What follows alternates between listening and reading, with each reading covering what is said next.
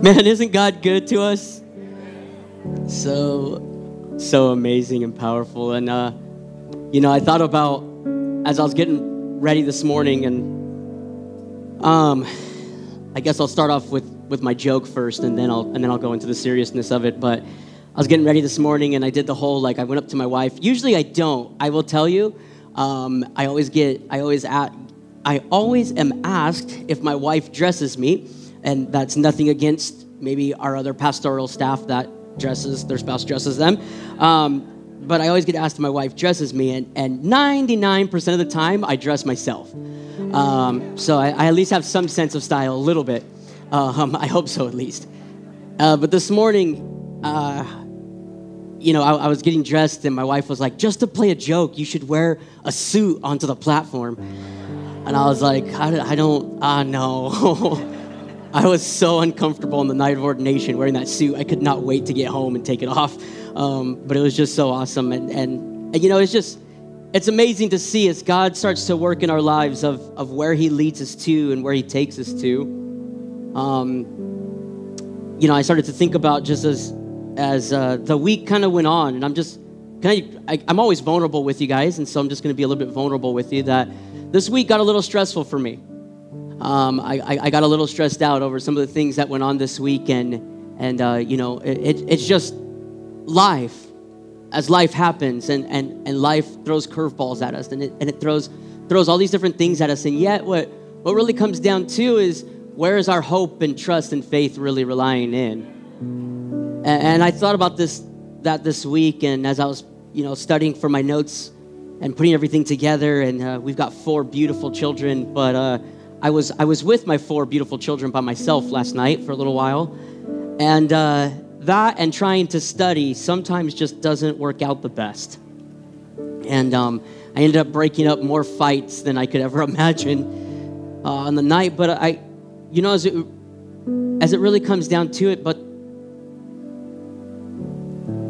am I focusing in on the task, or am I focusing in on God?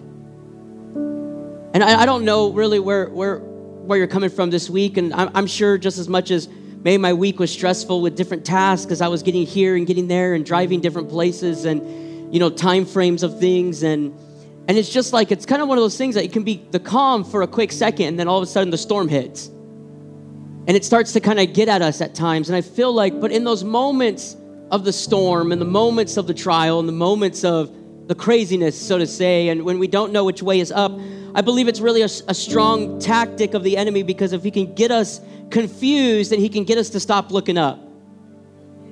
If he can get us to start focusing in on what's really in front of me versus who's really inside of me, who's really leading me, who's really guiding me, who's really got my back. If he can get us focused on everything else, it's when he begins to get us. Because then it's our strength. We notice that we're maybe more tired than we are at the night. We notice that we're more irritable. We notice that we're a little bit more short with our spouses, or we're a little bit more short with our kids, and all these things are coming at us. And yet the whole entire time, I just feel what God is saying is, I want to be the God of your peace.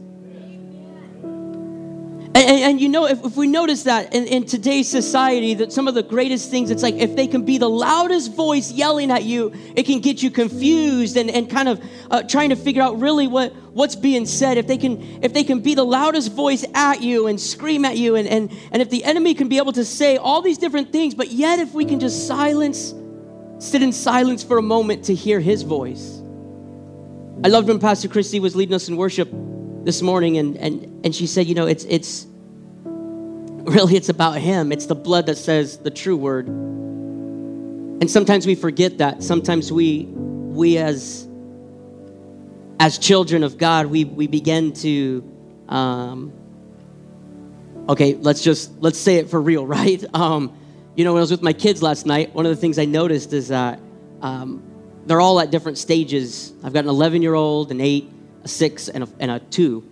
And my 2-year-old's actually in here with my wife today, so I'll be careful what I say about her. And so, but each one of them at different stages in their maturity level. Each of them asked for something to eat very different from each other. My 11-year-old literally walked right past me and said, I'm hungry. I said, dude, go to the kitchen. You know what you're doing. And he went to the kitchen and grabbed, I think, a peanut butter sandwich. And my 8-year-old, she did the same, but she can't reach as high, so she's pulling a chair over and she's jumping on top of things. And my 6-year-old, if you know my 6-year-old Isaiah, he likes to defy all odds, especially when it comes into the kitchen. And then my 2-year-old can't do it herself. I can't say it, when she came up crying that she wanted milk, I couldn't tell her, just go get your own milk, lady. I'm studying. Dad's busy, Couldn't do it, but yet what ended up having to happen was I had to walk with her to the kitchen. And I had to help her. She's knowing how to open the fridge now and get the milk out herself.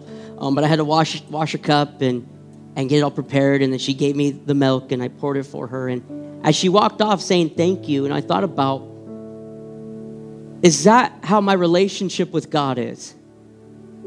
That when I know that I'm struggling with something, that I know that I've had a rough week, when I've going through things, and it is my relationship with him that I'm just screaming and laying my Christmas list down at his feet so he can answer, or am I really just saying, God, just help me?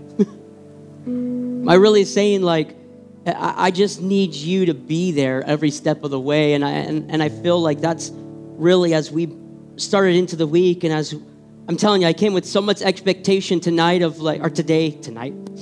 this morning of coming to church and just knowing that I can be here amongst people of like-minded faith, that when I am weak, you can be strong. And that was the one thing, as we went this week and we prayed with Elizabeth and we talked with the family, and we're sitting there with the Gonzalez family, and one thing I was letting them know, like, hey, we're here to be strong when you don't feel like you can be strong. Let us do that for you.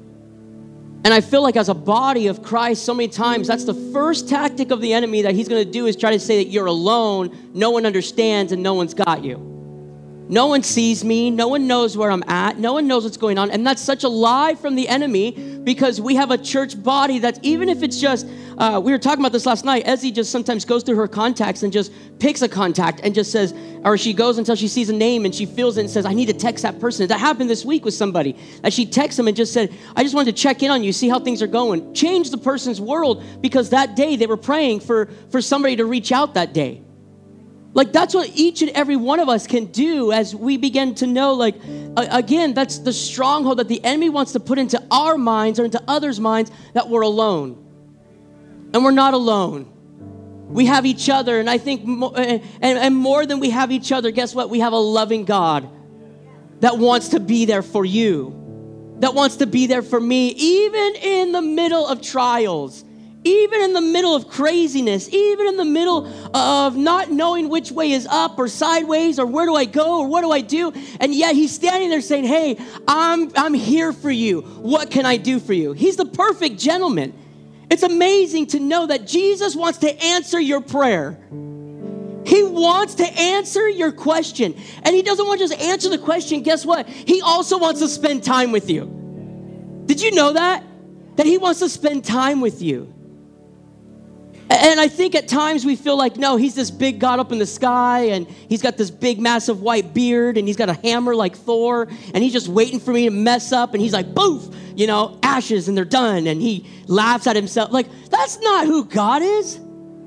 That's such a wrong picture. That's how I grew up. I'm just going to tell you, like, that's what I thought God our Father was. But then I come to realize, like, he doesn't just do that to me. Does he require things of us? Totally, yes. Like, and we're going to get into that as we start to read this morning. We're going to get into some of those things. But what he cares most of is, hey, I want you to know you're my kid. I've told you before, when we get ready to perform formal discipline to our children, that what we end up doing is we'll sit with them and we'll start discussing. Do you know why we're at this position that we're at right now? Do you quite understand what's happening? And as we walk through with them, because we just don't want it to be that I did a mistake and that's it. Like, no, let's walk through it together. And I feel like that's what the Father wants to do this morning, is that he wants to walk through it with you. He wants to be there for you, to remind you, like, listen, I'm here for you. And so if you have felt alone this week, if you have felt alone this week and that nobody else, this may be a vulnerable moment, but if you felt alone this week, I just want you to put your hands out. You don't have to raise your hands. You don't have to do anything. But if you just had that momentary, question, would you just put your hands out? I just know that Father wants to fill you up today with his love. And so, Father, we say to those people that had their hands out this week that they are not alone. Man, you're so brave for putting out your hands. Thank you. I want you to know that he sees you and he knows you and he loves you, that you're not alone. And that even if you just need the reminder this week that, hey, in the middle of my struggle, I'm not alone. And so we just say, Holy Spirit, fill us up this morning. Fill us up to overflow of your love, of your goodness, Jesus. Fill us up to overflow that the person next to me or beside me or around me starts to just feel the splash over, just like at SeaWorld, that they just feel that splash of you. Because we want it to be that we walk as children of God. We walk in light and not darkness.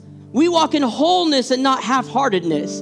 We walk in complete victory and not defeat. And so, Jesus, we are saying every lie that has been spoken over every single one of us this week, we break it off right now in Jesus' name. We stand in full authority that we are called of God. We are loved. We are chosen. We are redeemed by you. So whatever the enemy has been saying to you, to each of us in this house, we are saying we break that off right now as lies from the pit of hell, and we send it right back to where it came from. That we walk in the truth of God. We walk in the truth of God, that we are healed, that we are loved, and that we are redeemed this morning. We thank you for it in Jesus' name. Yeah. Sorry, I totally have a bunch of notes. Is that okay? Are we okay to keep going? So I just...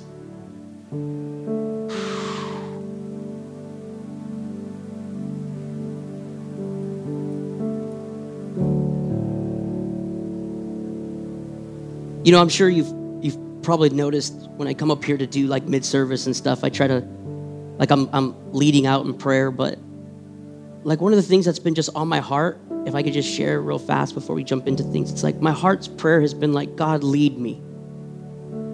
Lead me. Don't just, he doesn't just push me, but he leads me. And I thought about in Psalms when it says, lead me beside still water. You restore my soul. So lead me. And as one of the pastors, it's been lead me as I lead others. Show me what it is to be a real leader. With my wife, with my kids. Father, as a husband, lead me that I can be the husband I need to be, that I can be the father I need to be. Lead me. Lead me to where you want me to go. Lead me to what you want me to do. Lead me instead of me trying to twist an arm or trying to say, I want to go this way, or I want to go that way, but really, Father, just lead me. And it's been this daily prayer of when I walk into the office, it's Father, lead me, lead my conversations, lead me. Holy Spirit, lead me what you want me to do. Lead me to the students that need you more. Lead me when I'm at the store, lead me to somebody that needs you. Even yesterday, we were at the store, we were doing an errand, and we could have so easily just been on the task. We were trying to go, we were trying to return shipments that have come to our house, and we're boxing things up, and we're talking with the person, but we're just trying to get through things, and yet we just stopped and started talking away to them, and even had to remind them that we actually owed them money, because it was we had to print off a label, and it cost us $1 something, and we got ready to leave, and Ezzy's oh, we actually owe you money, and she's oh my gosh, thank you guys, thank you for being honest, and it was of course, But I thought about it lead my conversations, that when we're at some place or we're buying something or we're talking with people, lead us so that we just know him more. Because I think it's as he begins to lead us and we can lead others, it's as we begin to show the love of God to others, the more that he wants to show to us. Because otherwise we become stagnant water. Otherwise we become this it's supposed to be this well, right? It's supposed to be this river of living water that flows out of us. But yet, are we holding on to it because we want to just try to keep it to ourselves? Or are we actually trying to pour out so others can know it too? Does that make sense? Like I want it to be something that we're establishing with our kids that, hey, guess what? Like when you go older, mom and dad might not be here all the time. But the things that I establish in you, I want you to keep moving forward with it. And that's the same thing our Heavenly Father wants to do to us, is he wants to establish new things inside of us today that we can walk it out. That we can walk out this new life that he wants for each and every one of us. Does that make sense a little bit? Okay, so if you would, I think we have them up on the screen ready to go. It's Acts chapter 3, coming from the English Standard Version, ESV version. I do really feel like the Lord's got a specific word for us today, and what he wants to say and how he wants to say it. So Jesus, just lead us. So Acts chapter 3, starting with verse number 1, it says, "Now Peter and John were going up to the temple at the hour of prayer, the 9th hour. And a man lame from birth was being carried, whom they laid daily at the gate of the temple that is called the Beautiful Gate, to ask alms or money of those entering the temple." Verse 3, "Seeing Peter and John about to go into the temple, he asked to receive alms." He asked to receive money. "And Peter directed his gaze at him, as did John, and said, 'Look at us.' He fixed his attention on them, expecting," this is speaking of the man, "he fixed his attention on them, expecting to receive something from them. But Peter said, 'I have no silver and gold, but what I do have, I give to you. In the name of Jesus Christ of Nazareth, rise up and walk.' And he took him by the right hand." I'm telling you, we're going to get into a few of these things here. "He took him by the right hand and raised him up. And immediately his feet and ankles were made strong." His feet and his ankles. And verse 8, "And leaping up, he stood and began to walk and entered the temple with them, walking and leaping and praising God. And all the people saw him walking and praising God. And they recognized him as the one who sat at the beautiful gate of the temple, asking for money. And they were filled with wonder and amazement of what had happened to him." For the next few moments, I just want to preach you on this subject, just rise and walk. Everyone turn to your neighbor and say, "Rise and walk." Turn to somebody else and say, "Rise and walk." Rise and walk.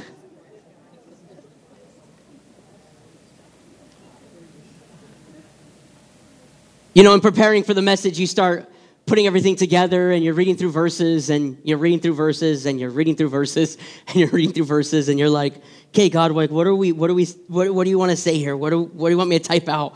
What do you want me to do?" And normally, if any of your kids have interned with me, I've given them topics to speak on. They get 10 to 12 minutes. They get a topic. They get 3 verses and 3 points of how they have to put their thought together. So if it's a specific word they have to say, then there's 3 points to it that they have to add to it, and then there's 3 verses. And so I always tell them, like, that's what you want to do, and we're walking through as I'm teaching them different things. And then last night and this morning, as I was putting everything together, I was like trying to put points together. I was trying to make my notes look all beautiful and amazing, and it's not. It doesn't look beautiful and amazing. I can tell you, there's like no points. I mean, there is points, but there's not like any bullet points that I'd normally do. So, because I just really feel like it's something like a word that's really to be given to us. It's to rise and walk. This year, as I'm sure most of us have already started to feel, it's like if you've put anything to it of saying like, hey, this new coming year, I'm going to work out more than I've ever worked out before. If you said, I'm going to eat healthier, I'm going to drink more smoothies, I'm going to walk more, I'm going to speak more life, there's lists and lists and lists. And I hope that if you've made some, you've kept to them, because I know that statistics say that by the time we get right into the middle of February, here in the next couple weeks, is where statistics say that it will drop off. Where you'll be like, listen, working out every morning was cool for a week, but not so much anymore. It may be that smoothie tasted amazing for the first few days, but now it's a lot to handle. As My wife's been putting together smoothies, and this is no way, shape, or form a shot at her. She does amazing of keeping us healthy, me and my family. But she always she puts everything out and says, this is what you need to put in the smoothie. And it's like, I just tell her, just lay it all out for me so I can just go step 1, step 2, step 3, this seed, this leaf, that leaf, this thing, that thing. I can just be able to put it all together. And so, but as we're walking through, it's like, but yet, here's this lame man that had been from birth, and they brought him to the temple every single day. They were asking him, I'm sure the people that were bringing him were telling him that he's the one to bring money in. I don't know if he was the main money maker of that time. I don't know how much money. The Bible never describes. A question that I may have when we get to heaven. I just want to know, who are the people that brought him every single day and laid him at this gate? And so, but you see where we break into the story where it's Peter and John, and already Acts 2 has already happened. So the infilling of the Holy Spirit, and they had tongues of fire, and power was falling on them. But in my mind, as we started off this lesson, it's like, were they just going about their business just to go to the temple to perform their duty and check it off the mark and then go home? I don't know. But I can tell you that sometimes you and I say I, myself included, that we can feel like sometimes we're just trying to go through the motions to check off the mark. That make sense? Sometimes we're just trying to get through the Bible reading because we're just like, I said I was going to read it in the year. Lord, I'm not going to be a liar. And so you're trying to read through as much as possible as you're going through. And so Peter and John are walking into the temple, maybe just going about their thing. And yet here comes this encounter with this man. He's there to collect money from people going into the temple, maybe to give of their own offering, maybe to give of their own self. And yet what he's trying to do is say, hey, what you were going to give to God, I want you to try to give to me. I don't know if that was the question. I'm applying a few things here. Okay, I'm using the imagination. Please walk through with it with me. And so, But as he started to go through, it says where he looked and he saw him. And so in my mind, did he ever question that how come I'm outside the temple gate, but how come I can never be inside the temple? It was a question that he began to think of am I out here? You see, because gates were represented as transitions or protections in those times. Of people would talk about the gates of the city. It would be a protection for that city, or it'd be a transition time that they would be going through. And I know that as we've moved into 2023 and we've left behind 2022 of all those things, and yes, we're coming into 23, what portion of transition are we all feeling to be a part of at this moment? Where God has brought us out of one year and is positioning us now for success into the next year, but if we might be in the middle of transition time, or where are we actually falling to fill at this moment?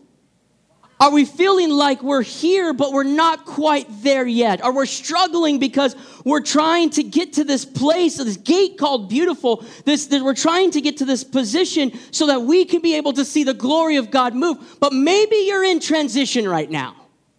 Maybe you're in the middle of the struggle right now. Maybe you're in the middle of the trial, of the hurt, of the pain. I don't know, but I can tell you this, that when we look at it, we know that whether we're here or we're over there, that still knowing that God is good to us.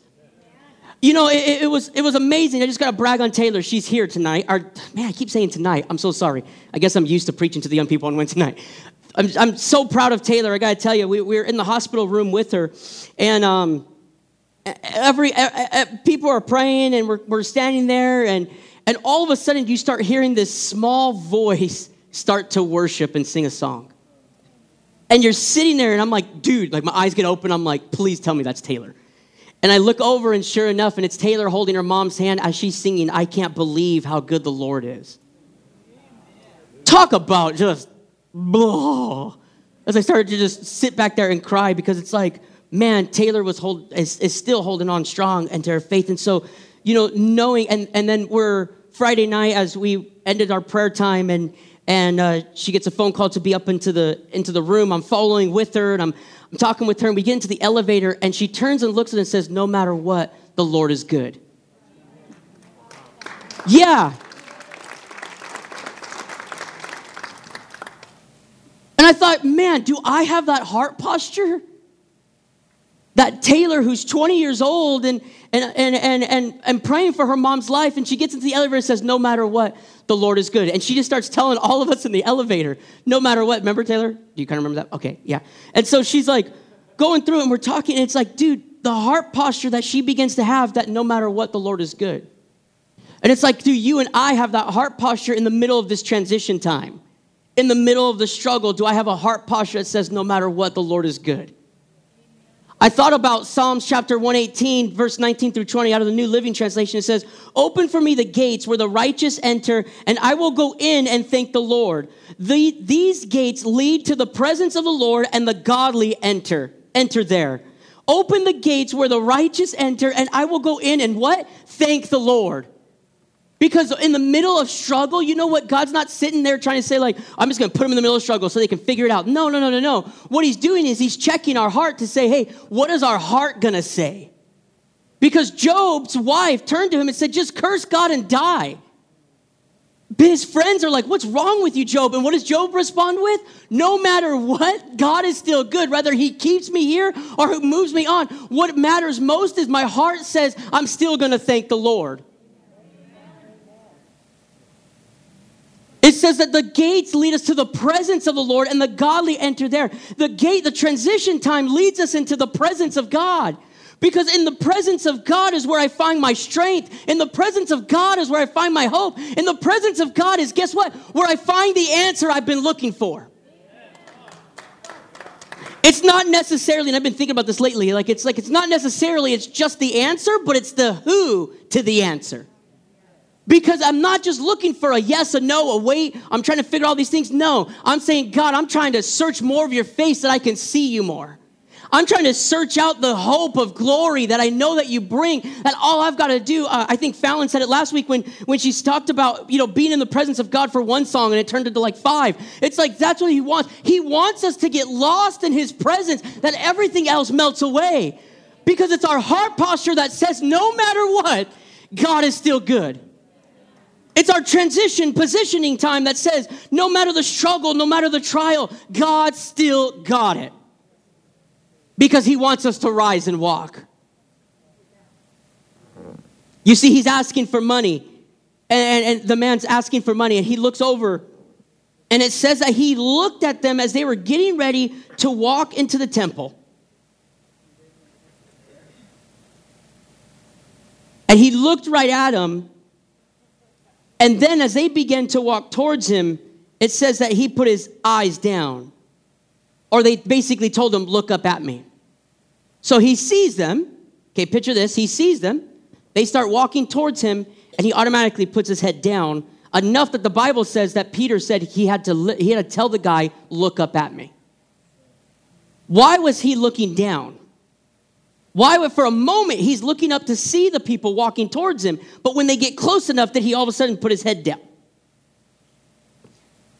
When thinking about this, it's like, did he maybe feel unworthy or maybe the way people felt towards him, or did he feel embarrassed or ashamed? Or maybe it was that he was thinking to himself, like, am I so unclean that people don't even look at me? When they begin to come towards me, I'm just putting out the cup to try to ask for money. And I'm sure all these questions were going through his mind. But it says where Peter says, hey, you've got to look up at me. And that's what I feel like a lot of times what ends up happening. It's like, sometimes when it's like you feel like you made a mistake and you go to say sorry to the person, it's kind of hard to like look them in the eye. You're like, I'm sorry. You start looking around, you start kind of kicking the dirt a little bit. You start kind of twiddling with your thumbs. You're looking everywhere else, but actually into the eyes of the one that really matters. And I feel like that's where like our heart posture can be. It's like, was he upset or did he feel so ashamed that when they walked towards him that he started to look down? And yet here's this beautiful picture of where Peter begins to tell him to look up at us. He tells the man, like, I want you to look up at me. You see, Colossians chapter 3, verse 1, it says, if you have been raised with Christ, seek the things that are above, where Christ is, seated at the right hand of God. Set your mind on things that are above, not on things of this earth. what the Bible's trying to describe to us is says it's your mindset that you've got to look at. It's that we're seating with ourselves. It's verses 1 and 2, Colossians 3, 1 and 2.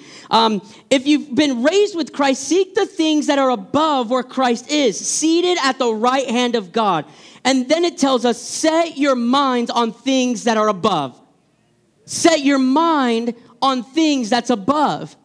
Because we automatically start to think worst case scenario in our head. Am I the only one that's ever done that? We start thinking worst case scenario. We made a mistake and we're like, okay, now we got to hide and we got to figure this out. My son yesterday, as he was getting into things in the kitchen that he knew he was not supposed to get into. And when I walked into the kitchen, all of a sudden I look over, we catch eyes and he goes, nothing, Dad, nothing. Dude. Hand it over, I won't tell you what exactly he got into, but he was like, and it's the same thing as we've been trying to eat healthier, it's like candy gets into the house in some way, shape, or form. I won't say exactly which parent of us bring it into the house, but I'll just leave that up to interpretation. And so, but I try to hide, okay, that just gave it away. But I try to put it in the top shelf of the pantry, so that way I know that they can't get to it. But it's like the next morning, my kids haven't learned that to throw away the trash properly, so that they know that we didn't get in. That we know that they didn't get into it, And so it's funny to go into the room and they've got all these wrappers and they start pointing at each other of who exactly ate the candy. But see, the mindset is, it's not on things above. It's trying to get that quick satisfaction of the candy that they want to get to, myself included. It's not just them. But here's the thing, though. It's like when we have seen what Christ can do, and the Bible tells us that we are raised with Christ, but it's now telling us that not only that, we're to remember where Christ is seated and where we're seated with him at. But not only are we supposed to remind ourselves where we're seated at, it's like our mindset has to change, that we constantly have these things in our mind. That's why the Bible describes it and says, think on these things, whatever is true, whatever is holy, whatever is righteous. It starts breaking all these things of good report, because it says that there's so many things that the enemy wants to throw at you to get you to be thinking about or distracted about all the wrong scenarios or all the wrong things or all the what ifs. And yet what God is trying to say is, if you just listen for a moment, I'm trying to give you truth, that you are who I say you are. With our kids, we constantly go through that, like, hey, listen, you're my son. Nobody and nothing takes that away. It's the same concept. If I'm saying it to my own kids, I believe that the Father is saying to us today, hey, I want you to be reminded you're my son and my daughter. I want you to know you're seated with me in heavenly places. See, we forget that because we think he's seated there and I'm down here. No. It's just as much as when we sit with Eliana and we put her on our lap, because we want her to sit with us. She sits in that place of authority with us. That's when she starts barking orders to all the other kids around her, because she knows whose lap she's sitting in. Does that make sense?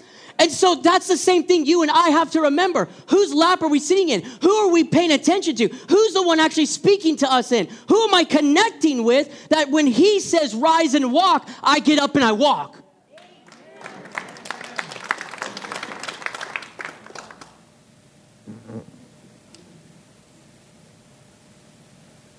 The Bible says that when he looked at them, he looked with expectation as to receive something.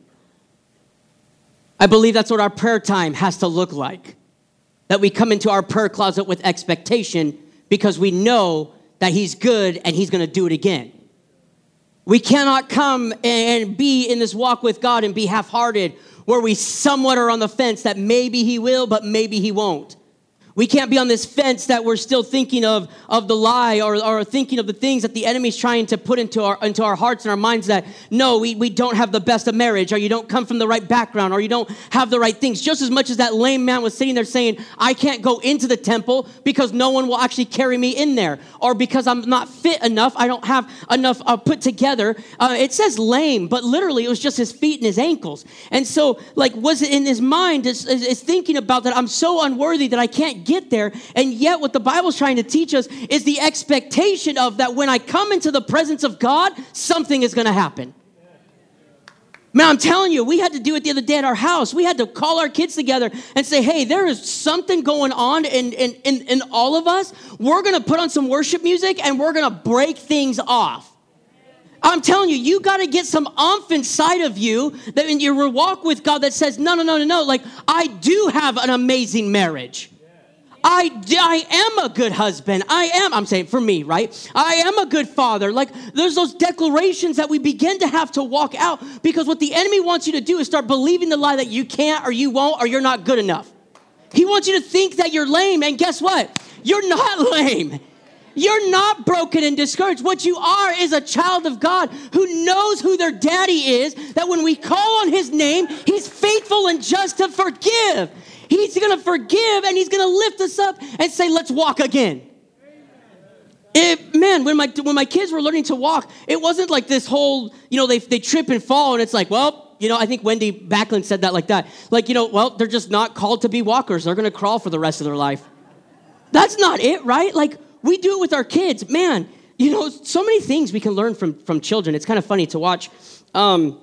It's just as much as like the meme says, like, it doesn't matter how big or how bad or how, tough you may think you are. When a little kid walks up to you with a play phone and says it's for you, you answer it, right? It doesn't matter what you're going through. You're going to grab the phone. You're going to be like, yeah, let's talk, And then you have the same conversation. Oh, really? Uh-huh. All right. Oh, you want so-and-so? Okay, it's actually for you. Okay, let's think for a moment. Let's stop, sorry. Let's think about this for a moment. I don't just say like they're no longer walkers, but man, we celebrate the learning opportunity that they just went through to be able now to take the next step. See, our mindset, as Colossians said, we have to set our minds and change up our minds that we now think about that we're seated with Christ in heavenly places. So when we go to make decisions, when we go to pray, when we go to talk to people, we're making it from this position versus just down here trying to survive. But what he's really wanting you to do is to know that he's already given you the tools to thrive, because he's already called you beloved. He's already sat you with him. And it doesn't have to be that he already sat you. He's already had you sit with him, that you don't have to worry about what's going on around you. There's safety and comfort. I believe that all of us have hopefully we've all felt that before. And if not, I promise you will, especially here at our church that likes to hug a lot. There's safety and comfort in the hug because it's the close proximity-ness to somebody else. Me and Pastor Lynn always laugh because I'm not much of a hugger. I've said that before.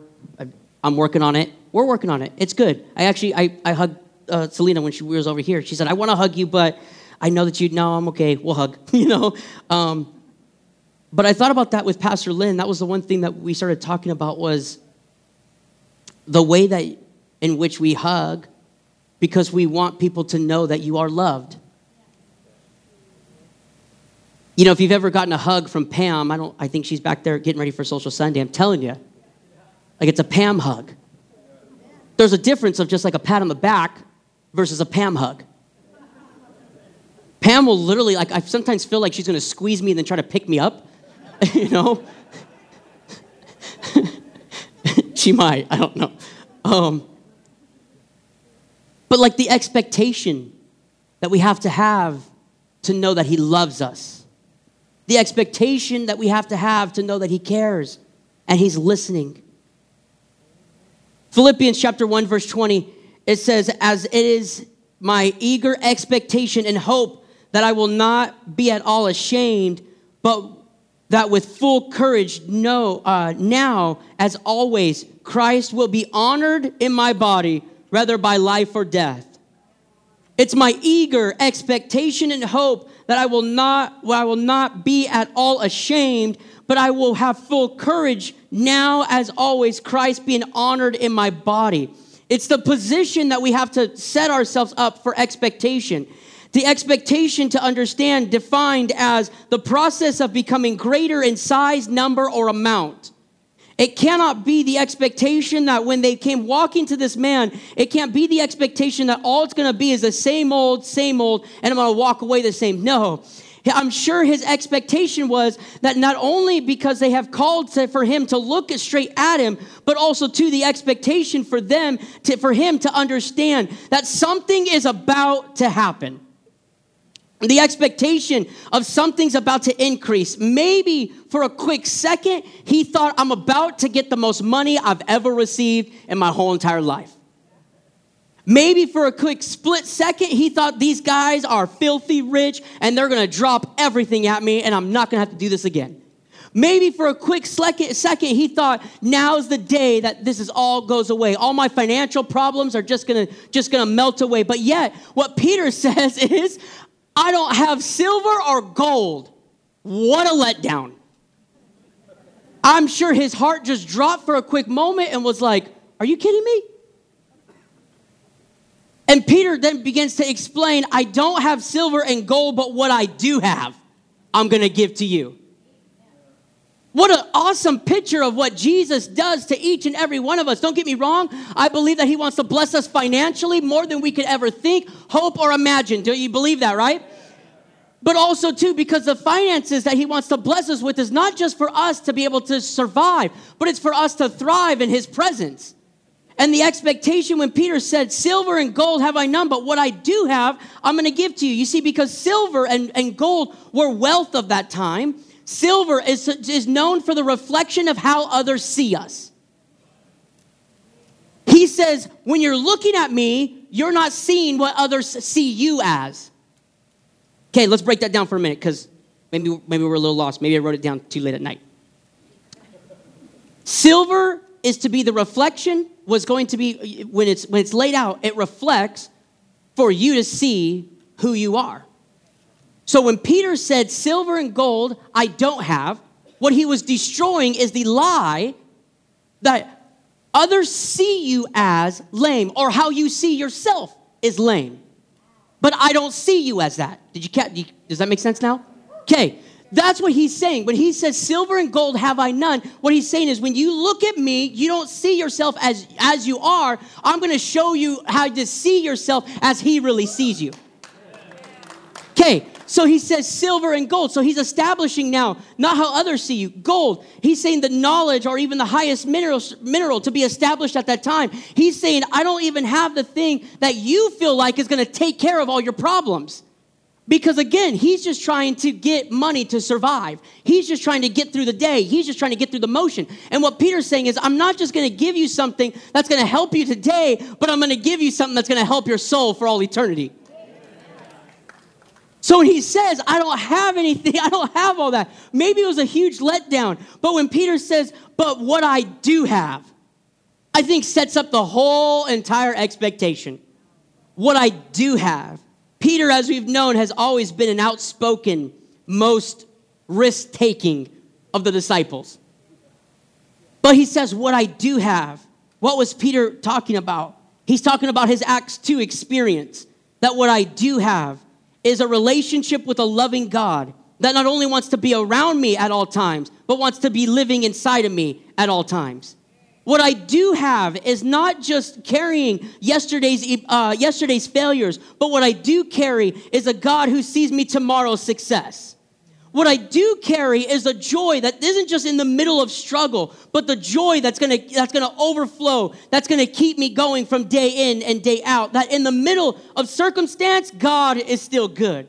Peter says, what I'm going to give you is going to give you basically life and life more abundant. You see, it's a beautiful picture of what we see of what Jesus does to each and every one of us. Because we can account ourselves as the lame man from time to time. But yet what Jesus is doing through Peter, what the Holy Spirit's doing through Peter is a picture for us to be able to see that what God wants to do inside of each and every one of us today is he does not want you to see who you think you are and what you're believing or what you're allowing others to say. What he wants to do is to say, I don't have those things because I don't talk that way. I don't believe that way. What I do believe is the God that lives inside of you is going to cause you to rise up to life today. And so, let me jump into this next verse. Psalms 126, verse 4. It's coming from the New Passion Translation. 126, verse 4. It's coming again from, the Passion Translation. It says, now, Lord, do it again. Restore us to our former glory.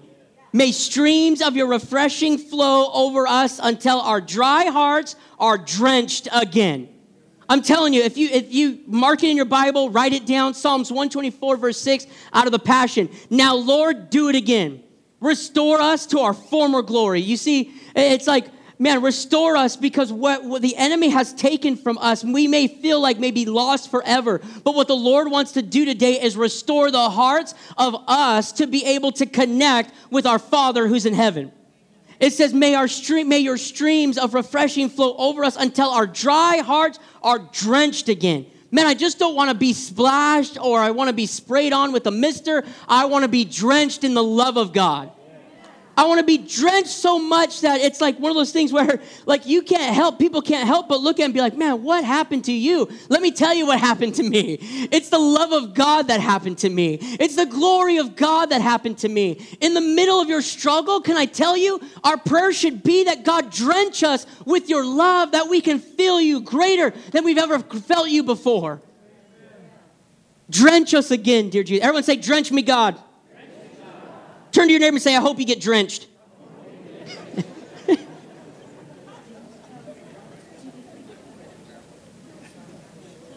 Man, I should have brought like a super soaker and just start spraying everybody. Gah! Next time. Okay, next time. No, I'm just kidding. Or am I? It sounds like a fun thing to do in youth group. We'll do it there. So here's the next thing, and I've only got a few more points, and then we're gonna end here. And that the Bible says that when Peter says, "Silver and gold have I none, but what I do have, I'm going to give to you." The Bible then goes to describe that he took him by his right hand and raised him up, and immediately his feet and ankles were made strong. The Bible describes that the right hand is, in sense, a place of honor and status throughout the biblical context. It's giving the power and the authority. So what Peter was doing was reestablishing the authority that he has to be able to call out those things as if they were not, that they are. What he's reaching out is saying, listen, I'm going to reestablish what God has called you, and that is a walker, not a person that's just going to sit there forever. What Peter was doing was saying, I'm going to give you the right hand to a position, a place of honor, and to be able to pull you up. You see, because then I was thinking about it. Again, it says he's a lame man, which means like he couldn't walk. And it kind of got me thinking, but yet then when the Bible described it as feet and ankles were immediately made well and he began to walk, I thought, what really does ankles mean? So I started to do a little bit of study into what does biblical ankles mean. And of course, all these different things started pulling up and started going through and reading different things. And what I came to find out was that when it was representing ankles, a spiritual meaning behind ankles could also be faith. What Peter was reestablishing was his faith inside of him. And then feet. We see feet all the time throughout the Bible. What is that representing? And it went into different things. And one of the things that it made me start, really, it made me start laughing in the middle of the night, because it says that it's having a new you and your feet made whole to spread the gospel. So when he was made whole, his faith was restored. His identity was restored to know who he is. His faith was restored to know what he can do. And then his feet were restored so that he can walk out what God has called him to do. His feet were restored. And then the Bible says that he began jumping, praising God, and even the people were amazed.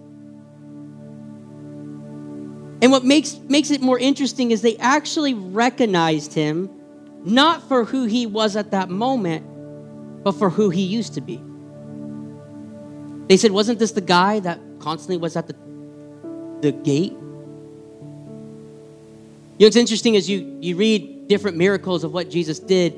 9 times out of 10, the naysayers, the Pharisees, the people that were trying to question Jesus or question God, always didn't attack what was going on right there, but they said, man, like you were the one that was over here. Like when Jesus heals the paralyzed man at the pool, they got more mad that the man was healed and carrying his own mat on a day he wasn't supposed to than being in amazement and awe that he's healed. And here comes naysayers again to be like, wait, wasn't this the man? And pointing back. Wasn't this the person that always asked for this or that? Trying to get the man, I'm sure, to question in his mind, man, is this really real, or am I living some type of dream? Can I tell you that's what the enemy wants to do to each and every one of us? Is he wants to try to get you to think back here. But didn't we read in Colossians that we have to have a new mind, that we're seated with him in heavenly places? That I don't think about the mistakes and failures. Do I have to ask for forgiveness for those with God? Yes. Is he faithful and just to forgive us? Yes. But guess what? He washes all that away. So that you and I can receive that healing touch, that our ankle, our faith can be renewed this morning. So that we can go out and spread the gospel, the good news. But then most of all, so that we can be reestablished that I am who he says I am. That I don't look into silver and that's the reflection that I see. No, that I actually look into the eyes of Jesus and that's the reflection that I see. So our command, our charge for this morning is to walk. To rise and walk in new life. To rise and walk in who he's called us to be. Are we going to make mistakes? Can I tell you? Yes. We might. We may. We probably will.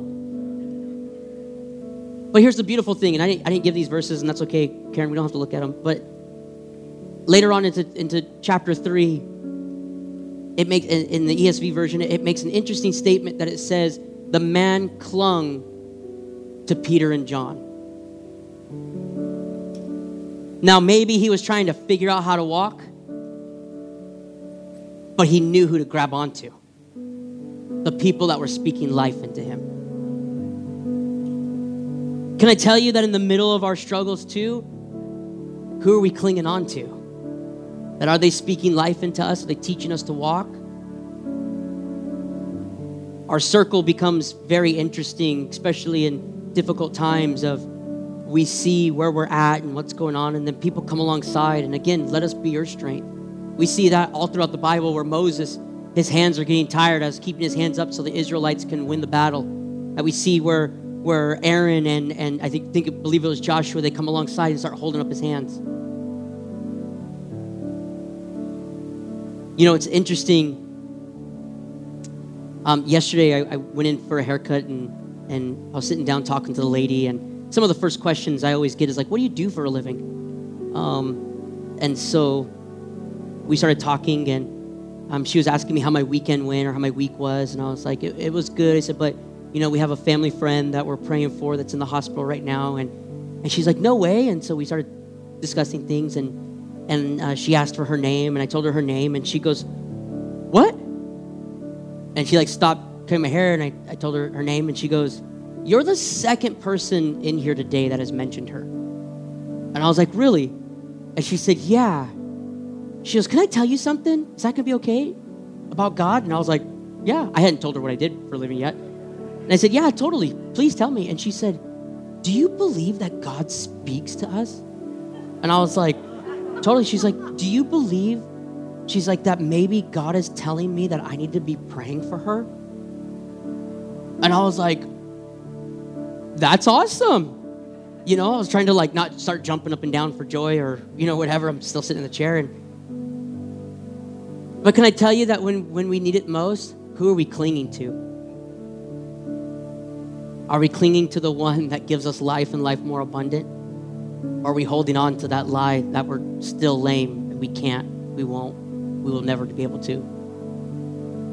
Are we this morning going to take the stand and say, listen, I've been commanded to rise and walk. I know that if he says I can rise and walk, it means that everything that is holding me back has to fall off. Because when I hear the word and I obey the word, that's when miracles begin to happen. I believe we're probably going to see, not probably, let's rephrase that.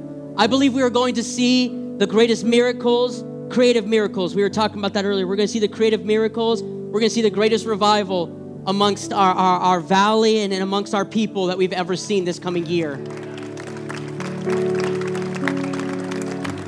I feel it so strong that it's like we've been hearing reports of like how Caldwell will become ground zero of how things are actually supposed to be and how things are actually supposed to be done for all of Valley and maybe even all the state and all the nation. And so it's like, man, I have been thinking about that, and every decision that I go to make, I want to make it because I know that it's affecting. And it's not just going to affect my life, it's going to affect my children's life. And it's not just going to affect my children's life, but it's going to affect my children's children's life.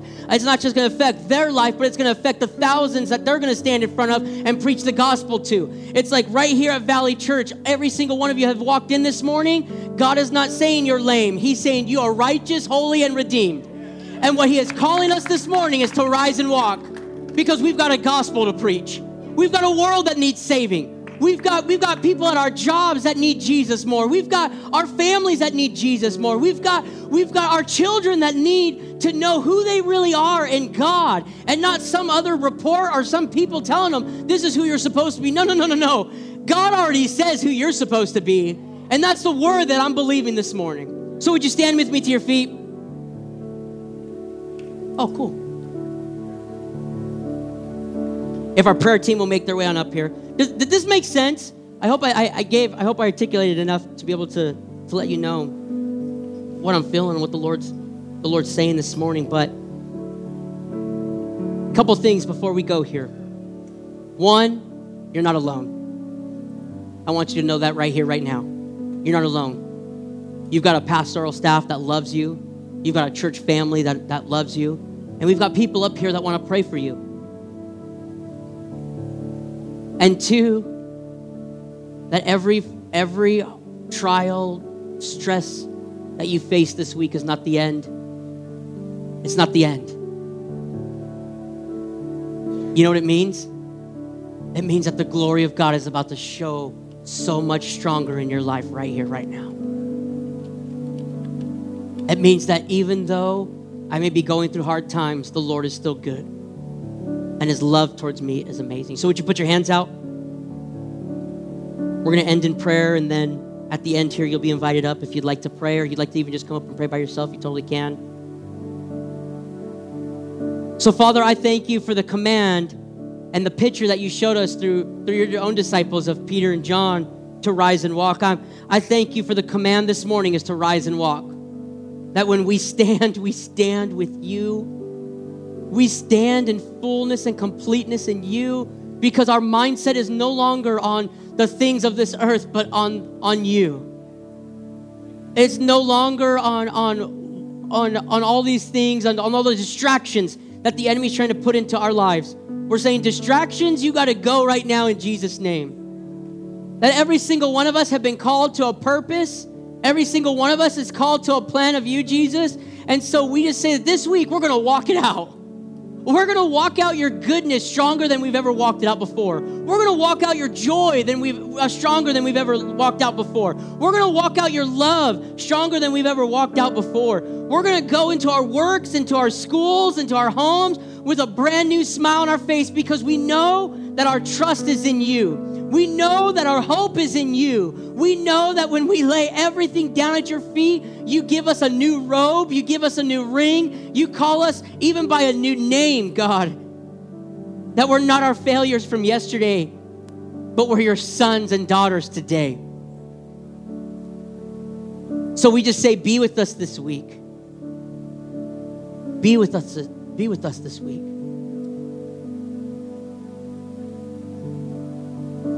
Jesus. I just really feel, would you keep your hands out for just one more moment?